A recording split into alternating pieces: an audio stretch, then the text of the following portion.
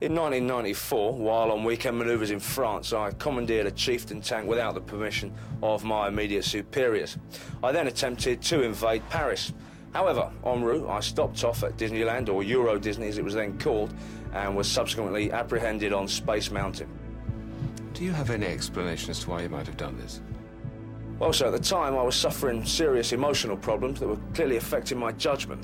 I'd immersed myself in a fantasy world of my own creation, and as a result I became very insular and uncommunicative. And why do you think that was?